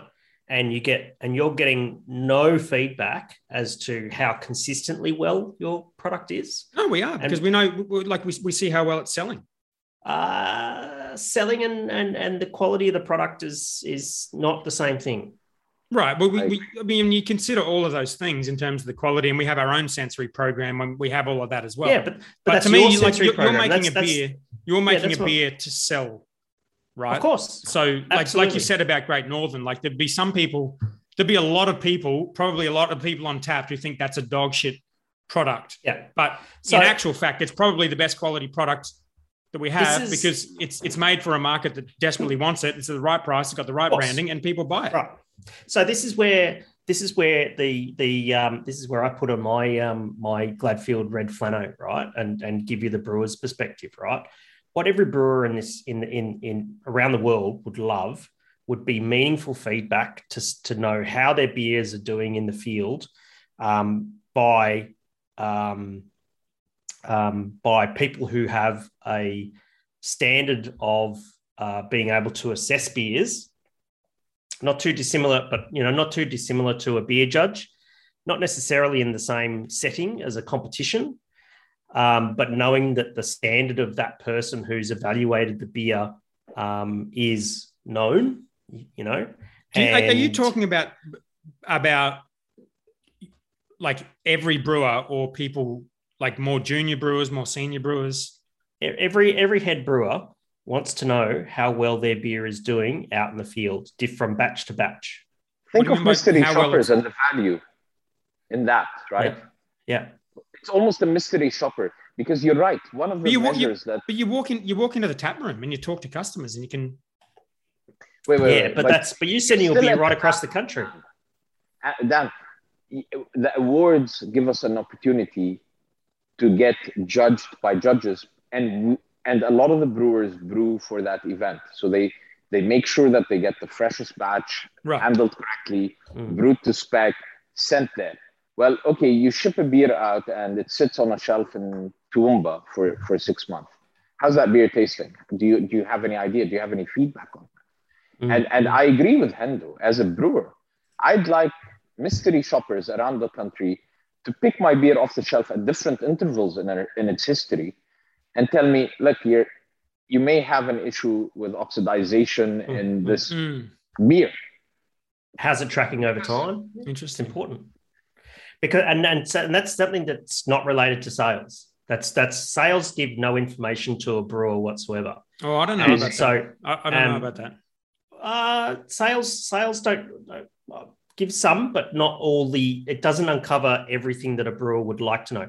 Every brewer wants to make better beer, right? And they need the data to be able to make decisions around making their beer better. And if you've got a beer that's aging, and let's say you had lots of people trying the beer and that sort of thing, you could actually see how it's tracking over time. Then I, as a brewer, can go, the aroma of this beer is dropping off quite quickly. Maybe I've got a dissolved oxygen issue or something like that. Do you have your own retention library for that kind of stuff? Yeah, that's true. But it also says a lot about... We've got that. Yeah, that's true. Yeah, You have a retention library, but are you replicating the transport conditions of that beer sitting on a shelf in different places? It's also that, and also it's your own crew, right? Who only try your beer and can get quite numb to it because they're only trying your beer and they don't have the breadth in their palate that they're trying lots of different beers. See, this is why I think it's important. Like anytime I look at all of the kind of the brewery crowdfundings, they're always saying, this is how many places our beer is distributed and this is our number of customers. To me, like that's not a valuable metric.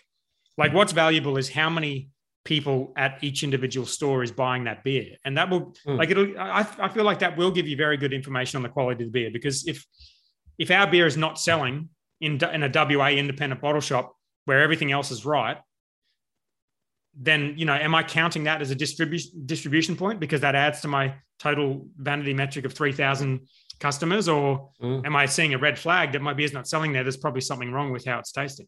You don't know. Or am I not activating it correctly? Or is someone else activating their beer that better than I am? Which doesn't necessarily solve my QC issue. Well, maybe there's an opportunity for an Untappd for beer judge even more niche than the current one. Yeah, think of it this way. If I sent my beer, and I hope you guys think we make decent beer. If I sent my beer into that bottle shop next to you and it didn't move, is that a reflection on the quality of my beer, or is that a reflection on you have the locality, you have the ability to promote, you have the ability to activate that product in that tap? So I'm getting no feedback on whether my marketing is failing, the fundamentals of my product in that shop because I'm in the wrong locality competing with Black Hops who have their local bottle shop, or is it quality? I have no way to gauge. I think sales reps are really good for this too. We have a quality, obviously a system. If someone says a beer's not tasting good, it goes through the system. And quite often a sales rep, if it's, like you said before, if you're on the ground supporting it in your area, it's quite easy because you send a sales rep out to the venue and you can very quickly work out what's going wrong. It's much, much more difficult if you're, like you say, you're not that keen to send through distributors interstate. That makes it a lot more difficult. But I just don't know if something like Untappd is really all that useful for that. No. And that's my point. I think that there's something significant missing from the feedback loop for brewers for the quality of their beer. It's missing. So we're starting a business here. We've got a mystery sensory.com.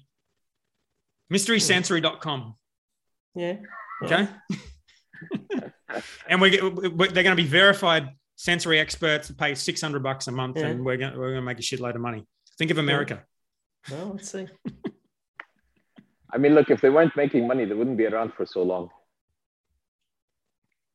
Someone's going to send us their financials, and one of us is going to be right. All right. I have no idea. I genuinely I actually don't even give a damn, honestly. All I care about is if someone lists my beer, I just want it to be the correct listing. That's it. That's all I care about. Well, I hope you find your level fucking 5. It sounds like fucking like Diablo 3 or fucking Dungeons and Dragons or something like that. So what was the outcome of this? Did it get resolved? Nothing. No contact from them. Drop that. Nothing. This is the whole point of the frustration. Is as a brewer, if someone can create the wrong beer in your portfolio that doesn't exist, and you as a brewer, the owner of the brand, have no recourse to call the company and say this is bullshit, what's the value of that company? Nothing. They're missing the point of their value. It's valueless. They're losing that. They're no longer a social media. If anyone can create a Mazen Hajjar on Facebook, and if I report it as a fake profile and Facebook decides, Mazen Hajjar lives in Zimbabwe and works in flying kites and has my picture, what's the value of being on Facebook ever again? Nothing. All right. Well, if any of our 12 listeners works at Untappd, we're up to 12. That's my star power. If you're a level 5 druid playing D&D that has Untappd, reach out to Mazen. He would like to hear from you. We've got we've got the final segment is called Hard Questions. Oh, here we go. And we were going to ask each other hard questions, but Hendo, why don't we just give them Mazen ones and see how they go, and then we'll go from there because we've been going for quite a while. Yeah, what do we got? My one is, what's the most you would do to secure a tap? Since you don't like tap contracts, what would you do to get a tap? The tap? I'm happy to discount the beer. I wouldn't secure a tap. I'm happy to offer a discount and marketing support on a tap, not cash marketing support, but discounts on product. I'm happy to create events around it. I'm happy to work with the venue to the benefit of the venue. I am never willing to contract a tap. Would you ever give free kegs to get a tap? I don't give free kegs to get a tap, but if the venue has an event, I might support if they have their staff birthday, or if they have a karma keg where they're trying to raise money for someone, or if they're trying to raise money because they want to put up a sign or something. Absolutely, I'm more than happy to support the bar. But again, it's not conditional on locking the tap. Right. I never lock a tap. So you would never. So if a venue comes to you and says, "We're opening a new venue. We've got 2 craft beer taps. Stone and Wood's taken one of them. They're giving us 4 free kegs and some marketing support. What can you offer for the second one?" I can offer you the best pricing and the best support you're going to get. And as long as you use my beer, you can continue to benefit from that pricing. The minute you knock me off the top, you go back to normal pricing. And my pricing is very transparent. That price list is available to everybody. There's no secret under the table deals. You tell me that you want to run, your customers like my pale ale and you're going to give me a run of a year. That saves me on my cost of selling to you, and I'm happy to share that benefit with you. And you know what? You change your mind halfway through. I don't have a contract with you. Black Hops gives you a better deal. Good luck. I genuinely don't have a problem with that. And no one should have a problem with that. I understand the value of locking taps and having a predictable revenue stream and being able to, but ultimately it's self-harming. The excitement we have in this industry is from the variety. It's not a zero-sum game. Yeah. Someone goes home and doesn't drink a Hawker's beer and drinks a Black Hops beer. I've still won. I've won because that person who drank a Black Hops beer at some point is going to come back and drink a Hawker's beer. I'm trying to grow the segment, the pie for everybody. I'm not trying to grow the pie at the cost of everybody else. Because if we ultimately become 10 big brewers in the country and everyone else has disappeared, the consumer loses interest in us. I want the tap. Good luck. Of course you do. Everyone does. Mazen wants the tap, but I want the tap. But that's interesting. Yeah. Well, what happens when all your competitors are offering something for the tap and you're not? I'm out of that race. It's a rat race, man. I don't care. Okay. It's a principle thing. It's not to sell out your principles. For how many taps are you going to get? 100? Is it worth it to jeopardize the whole industry and fuck 100 other brewers? It's just money at the end of the day. I mean, are we in this to grow the industry, grow the community around us? Genuinely, I'm not being this hippie. I think people see value and see through. Like you said, people know we never contract taps. Whenever we have a tap, it's because the bar sees value in what we offer them. It's not because we've given them money. Yeah. It's no benefit to them if we give them a bit of money up front and then the beer they have on there never sells, but they're stuck on this tap. If our beer doesn't sell, they can fuck us off for something else. Great. Yeah. Okay. All right. Kendo, you got a question? Yeah, I got a question. So a few years ago, I stopped by your brewery, Maz, and you're in one of your, what's the right word to use? Competitive? No, not competitive, passionate moods. Yeah. Right? Where you were having a day and you said to me, beer in this country is too fucking expensive, right? Yes. And you showed me this video, I think it was from Stone Brewing or something like that. Do you remember the one that you showed me there? Yes. And you said the beer, keg, I think it was keg related to keg specifically. You said keg beer in Australia is way too expensive. Correct. Do you still hold that point of view? And if not, or what's changed, or if so, well, I mean, first why is that still the case? When we were having that conversation, what was the typical price for the keg and wholesale? Oh, 240, 250 for a keg? Yeah. Come to Melbourne right now, you can get $160, $170, $180 keg. Really? 100%. From who? 100%. All over the place. We're not going to name names right now, but I can tell you there's lots of brewers doing that. And the benefit of, well, sorry, but if you're a production, I mean, one of the things that Dan mentions is that value of death between 1 million and 2 million liters, right? The value of death for American brewers is up to 4 million liters. If you're a production facility in the US and you're not able to sell 4 million liters, you're in the wrong business. It's that kind of ability to drive economies of scale ultimately creates more market share, right?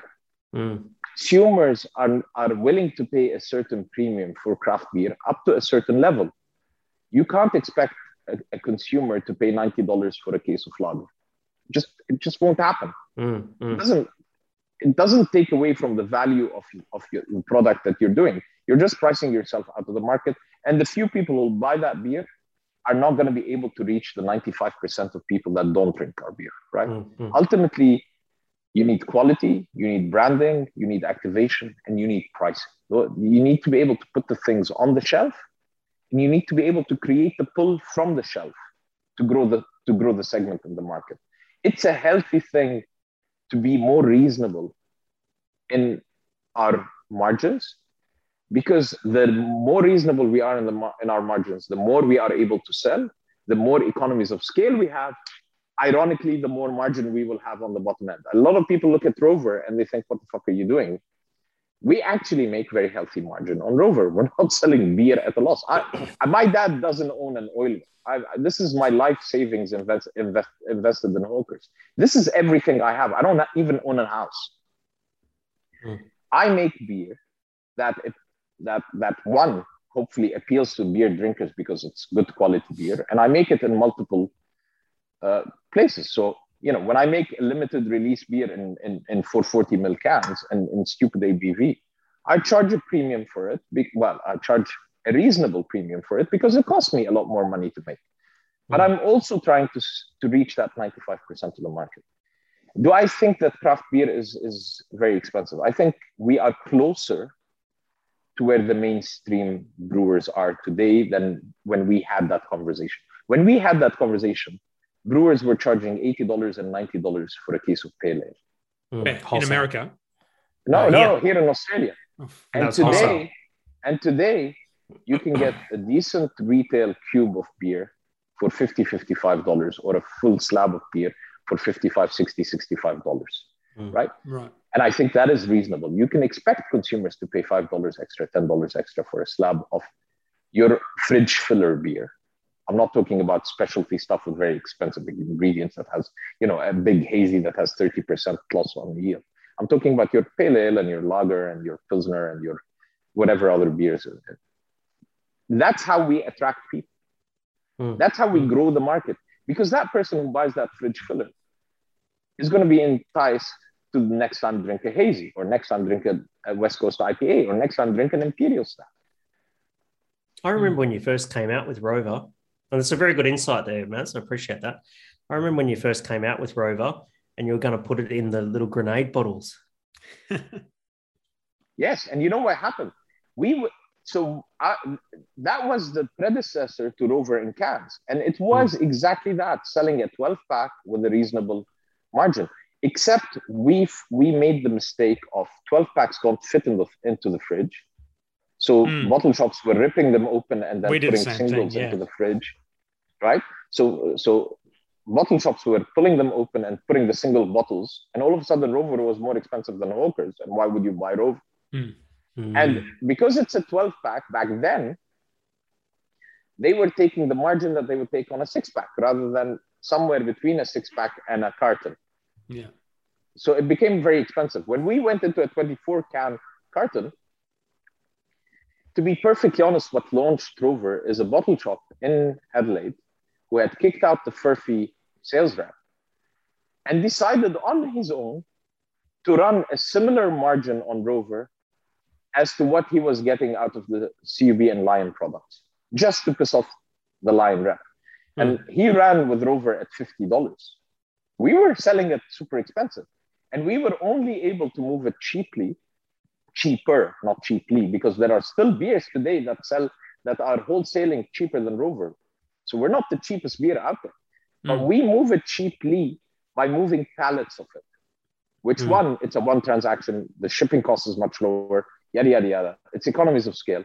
And he ran it at $50. And all of a sudden, the other bottle shops that were putting it at $65 were hammered on social media. You're ripping people off. They all dropped to the similar price level.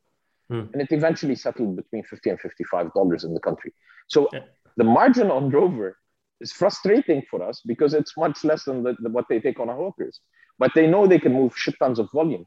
And any brewer out there that thinks that moving six packs is the way to achieve volume is living in La La Land. 70% of the Australian market is case buys. If you're out there excited by the fact that your beer geek, your beer ticker is going in there and buying a can, and they're doing the rounds, you're never going to move serious volume. Yeah, but not to say that moving volume is the only. No, I agree. Either. Yeah. I agree. But if you're a production facility, your aim is to move volume, right? You're not you're not Lesser or Wildflower or these guys who are experimenting. Sorry, or hyperlocal and nation. Yeah, who are producing these very high end, very difficult to replicate products that are unique in their own approach. Right. But I think there's still this. I think there's still a bit of a misconception that you need to. I think the focus on literage, and maybe this is a conversation for another time because we've been going for a while, but the focus on literage and volume, like I've seen, it's almost like the focus on the number of distribution points. To me, it's not a number that's all that meaningful. I don't think, because like you see these breweries that are just focused on volume, their beer is very cheap, and they're selling a lot of the kind of beers that are cheap. I don't think they're making any money. And I don't think they're necessarily improving their brand because they're competing against the mainstream beers that can make it way cheaper and way bigger and probably better quality. So it's a bit of a slippery slope. And then I agree with you 100%. And it shouldn't be about literage. It should be about profitability of the brand, right? And so one of the basic analytics that we did, we used data analytics to really analyze the cost of shipping things everywhere and to understand what margins we were making and what is the cost of servicing a client, right? If you walk into a client every week and they order a carton of beer, then your cost of servicing that client is very different from the client that you walk into once every 2 weeks and who buys 5 kegs, right? It's a totally different ballgame. So ultimately, focusing on the areas where you are profitable, because literage is a big misconception we found. And to go one step further, it's not even important. COVID taught me a very costly and expensive personal lesson. I moved to Australia in 2014. And this move contributed, if not cost me, a divorce. And my ex-wife stayed in Lebanon with my son.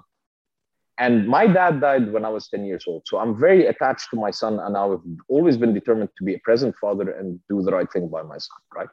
I'm obsessed with doing everything in my power to give my son the next opportunity. And in my mind, everything that I did at Hawkers was laying the groundwork for my son to have the best opportunity going forward in life. Whether he decides to be a brewer or not, doesn't really matter. I wanted to build a comfortable base where he could come off.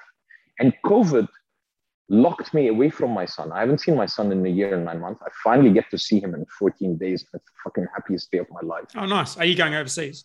I am. I finally got an exemption from Scotty from marketing and his band of fuckwits. Okay. Well, it's just got political, but I'm happy to hear that, man. So being locked away from what's precious to you focuses on, I'm working my ass off chasing this literage, but is this really what's important? Or is it important that I get to a point where I am comfortable in the business that I'm running, where I can afford to spend a bit of time away from my passion, which is the business, and actually look at the really important things in my life.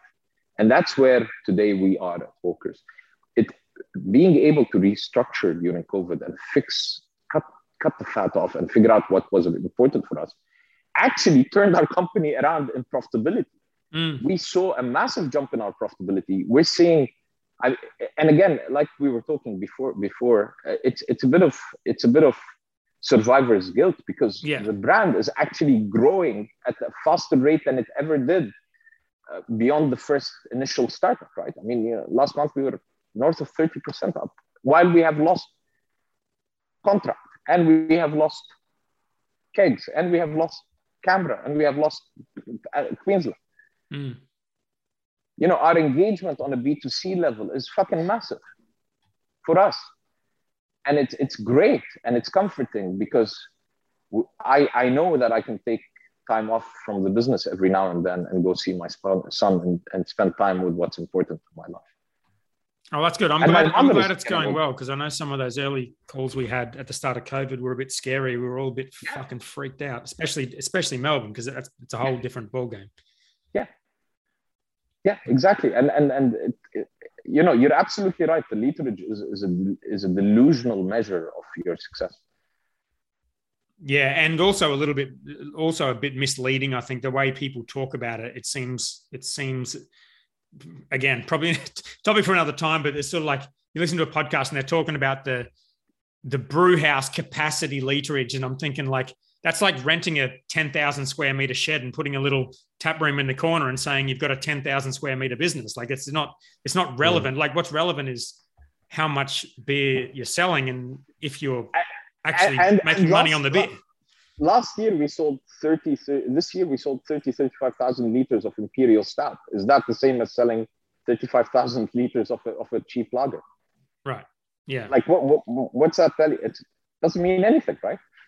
Yeah. All right. That's about an hour and a half, Hendo. What do you reckon? I do have some fan questions that we didn't get to last week, but I don't know. Are you guys exhausted or what? Let's go. Come on. Let's do a fan question. All right. They're actually quite good. I might start with Darren Hill, so when I put this on Facebook, Darren's one of our investors, a really smart guy. He hit me with like 5 questions at once, because this is what he does for a job. He's kind of like a business coach guy, and he knows all the questions to ask. So this was one of them. If the government could change 3 things to boost the craft beer industry, what are they? Mazen can go first. Access to markets, have a fair playing field out there for all the brewers to have equal access to the market. I'm not saying subsidize the weak ones. I'm saying give them a fair go. So don't allow tap contracts, which nowhere in the world are allowed anymore. Equalize alcohol tax. This idea that they gave us $350,000 is actually more damaging to the industry than it first looks like. Because if you're a small brew pub, all of a sudden, all your alcohol production is free. And as a big brewer, your $350,000 is neither here, neither there. As a regional brewer, it's fucking peanuts. You're still not addressing the fact that wine pays less tax than beer. So have an equal taxation regime. So equal tax, market access. And the third one is a bit of openness from our supplier market.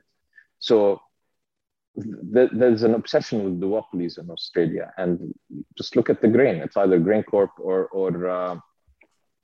what's the other one now? I forget. Or it's Coles and Woolies. Hot Products Australia, or even into that, right? So the 3 things for me are that. That's a pretty succinct answer. Did you want to answer that, Hendo, or are we just happy to mine's also very succinct as well. Each of the 3 things comes from each of the levels of government, in the country: federal, state, and local government. So federal government, I would say alcohol tax reform. The fact that it's 13 cents per, we talk about a standard drink, which is 10 grams of ethanol. A standard drink 10 grams of ethanol, if it's wine, is 13 cents in tax. If it's beer, it's 56 cents. And if it's spirits, it's 70 something cents. That's got to change. Alcohol is alcohol. It doesn't matter what form it comes in. That needs to be fixed first and foremost. Secondly, from the state level, there needs to be some consistency around state-based liquor licensing for craft breweries and what they're able to do as producers. Yeah. As producers and wholesalers. It just varies from state to state, and it's just, there's no consistency around it. And thirdly, and in my opinion, I think this is probably the most important one. From the local government level, we need an absolutely fundamental fix to town planning, development applications, right? All that sort of stuff. A definition of right what a across brewery the country is and how to get it approved to open. What a brewery has changed in Australia in the last 20 years, and the councils still haven't fucking caught up. Yeah. They still think that a brewery is, Forex in Milton or CUB in Abbotsford or something like that. They just don't see it as a big kitchen in a restaurant, and I think fundamentally that has to change. I deal with a lot of clients who are building breweries, and all the time it's DAs, and how there's different rules in different locations, even within the same local council, authority and that sort of thing. You put in a DA, you get a different town planner who's assessing it. He has this view, this one has another view. Nothing's applied consistently, and it's very, very problematic. I think it holds back the industry. Yeah, that's my one. They're all very good answers. I don't have an answer to the question, but I just asked the questions. Yeah, no, but I do have an observation that there's a lot of money going into our industry at the moment through things that people aren't talking a lot about. One is the R&D grant, which doesn't come up a lot, but every brewery I know is claiming this in some way. We're not. What's that? We're not. All right, well, I'll DM you after. The other one is there's a lot of money being thrown around for sort of regional grants or manufacturing innovation type grants. Like there was one announced this week. Beer Farm have got a big regional grant. There was one last week. $900,000. $900,000. There was one last week. I can't remember who it was, but Blaster in WA were before that. I don't understand exactly. Holgate got $2 million, I think. Right. So there's a lot of money being thrown around in these grants. We haven't participated in any of them. I don't know if you have, Mazen, but it's an interesting one because Brewdog did get something, didn't they, when they started in Brisbane? In year one, because we happened to be in an area that was losing jobs because of the car industry. And ever since then, we haven't participated. At startup, we participated, yes. Yeah, interesting. Anyway, there's a lot of these things going around. So I've got my eye on it. Nothing's ever come up that sort of suits us, but every week it seems to be another story about another brewery getting a lot of money to do something, which is kind of interesting. How else are you going to pay for that bloody white fucking Lotus or whatever there's in the background there, exactly. Ferraris. This is the difference Ferraris, between my actual garage and my fake Zoom picture. But dude, your Volvo is amazing. I do have a Volvo. That's true. All right. Question number 2 from Andrew Egan. So Andrew used to run the Surface Sandbar on the Gold Coast, which is one of our early craft beer customers. Cool. He's moved now and he's into architecture and out of the industry, but he replied on my Facebook, how does taxation affect your pricing structure and business model in comparison to wine spirit industry? So we may have kind of answered that already. The one place we haven't answered that is the disincentive, the kind of damage that the $350,000 does make to the industry. If you're a brew pub and you're only tapping 50, 60, 70,000 liters a year, and you know that you can get away with 150,000 liters of zero excise, you have an artificial incentive to produce extra literage, stick it in kegs and sell it cheaply because you're not paying tax on it. Right. And you have an artificial ability to sell cheap beer and drive the price down, which can be very detrimental, where it's not actually driven by, it's subsidizing products that might not necessarily be competitive on the market. And so you think it should be just a level price as opposed to a bunch of cash? Yeah. Yeah. I mean, I don't care if they take away the $350.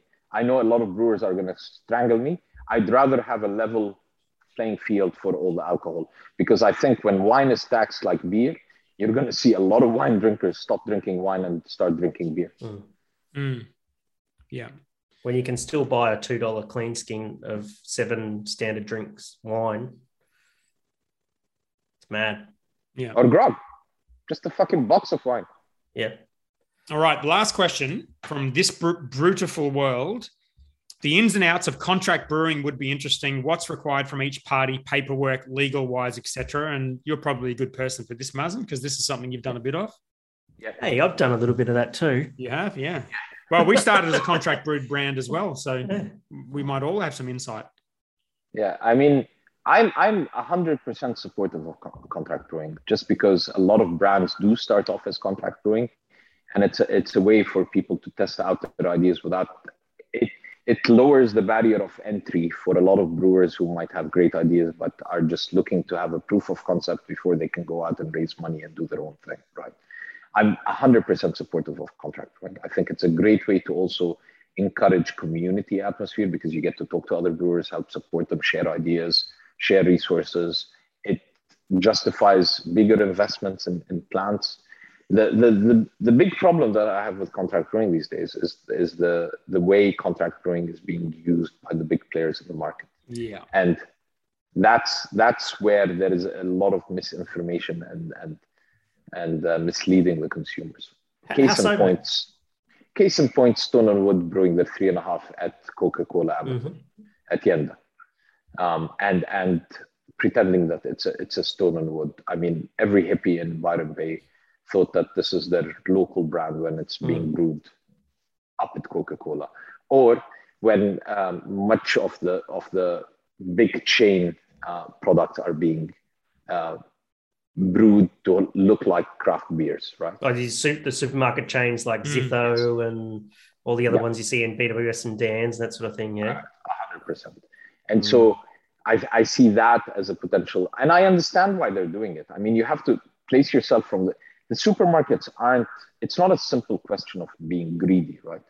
They're fighting to also fight off CUB and Lion Nathan that have traditionally forced stupidly low margins, sometimes even at a loss, to these chains. They basically make no money off selling that crap beer because those guys have such a dominance of the market. So the market duopoly that we have between Lion and CUB is actually not just damaging to the taps, not just damaging to craft beer culture, it's damaging to these big supermarket chains. And in their defense, they are growing their own brands to counterbalance the big guys and the pressure that these big guys are doing.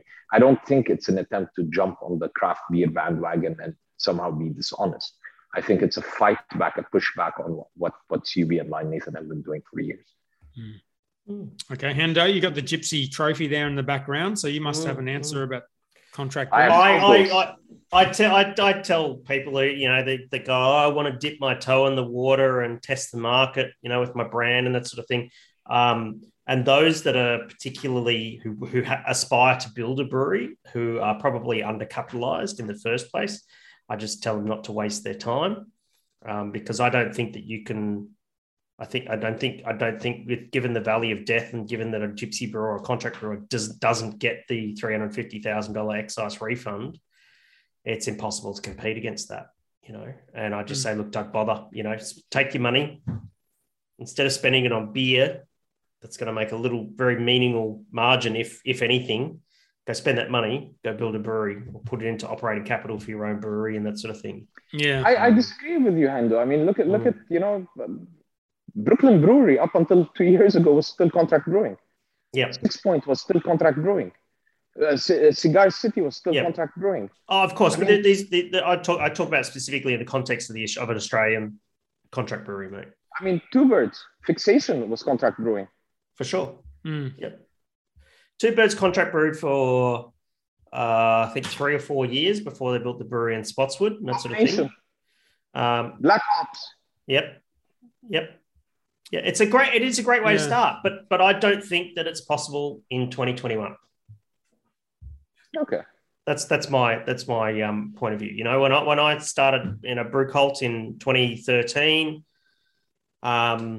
you could, unless you, I guess the exception to that is unless you're preparing to service a niche. If you can create somehow a Gypsy Brewer hype brand, Well, what about the kind of barrel aged beer brands that don't have breweries? Would you class that as Gypsy Brewing? Like, because a lot of them don't, do they? What do you mean? Well, they just have barrels and don't brew their own beer. That's blending. That's different, I think. If you're talking about being a contract brewer or a Gypsy brewer, and you're going to have a lager, a pale ale, an IPA, and a porter or a stout or something like that, and be that brewing company in the traditional sense, very, very difficult in 2021 to take that and grow that. And there's a very, very long list, Maz, of breweries who've attempted it and failed.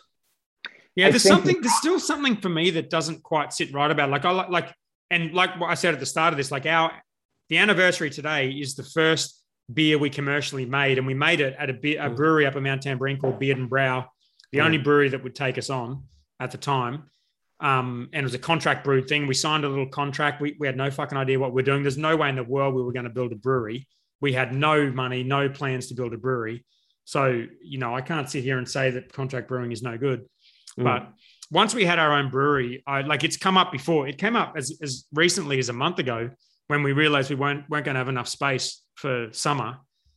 It comes up and it just doesn't quite sit right with me for whatever reason. It seems the Coles and Woolies brewing beer at a craft brewery and everyone celebrating that seems weird to me. Just the idea of making a product and sort of slightly misleading the consumer in a way that you've talked about is uncomfortable to me. So I'm not saying we would never do it or people should never do it, but there's something about it. It's like that what we do, the beauty of it is we're making stuff. And that's kind of what we're celebrating. We're making stuff generally at a reasonably small scale, generally in a kind of innovative way. If you're no longer actually making it, it takes a lot of the beauty and the brand value away. And I think that's a challenge, and it's something that doesn't quite sit right with me. Dan, I want to separate two types of contract brewers. So we get a whole bunch of people who, my cousin designed the label. Can you make a beer for me? Can I take your lager and stick my label on it? Yeah. And adamantly, we're never interested in dealing with those guys, right? Adamantly.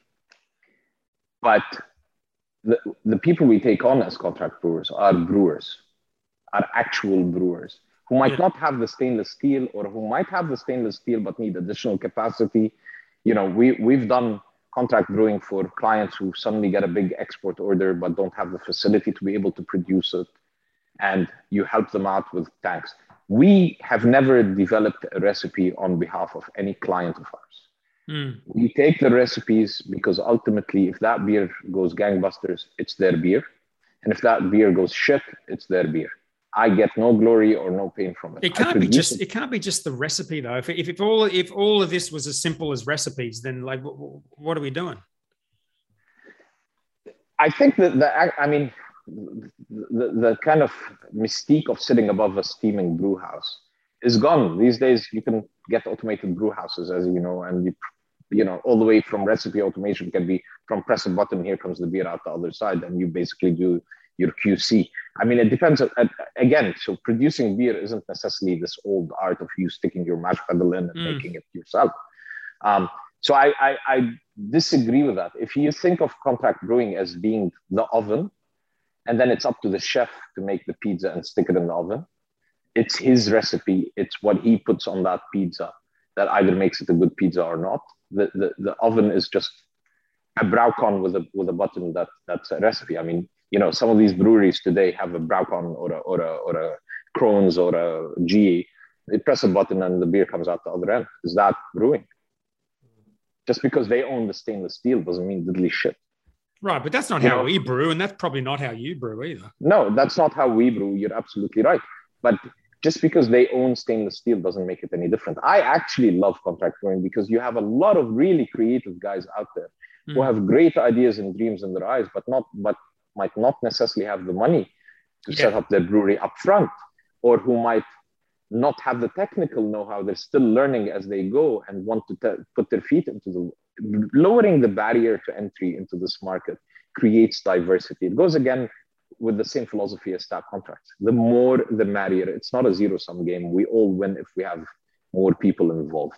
I'm very happy to support anyone in this kind of industry. What I'm not happy to support is anyone who is misleading the industry, who is trying to nudge others out or be a bully in this market.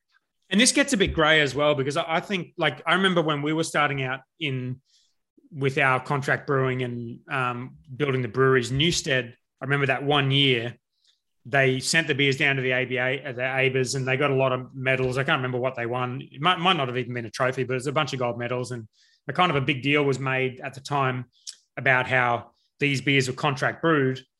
I can't remember where, probably Brewpack or somewhere. I think as they were growing. Kaiju, yeah. I was there. Right.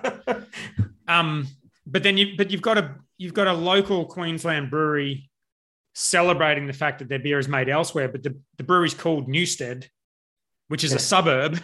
Yeah.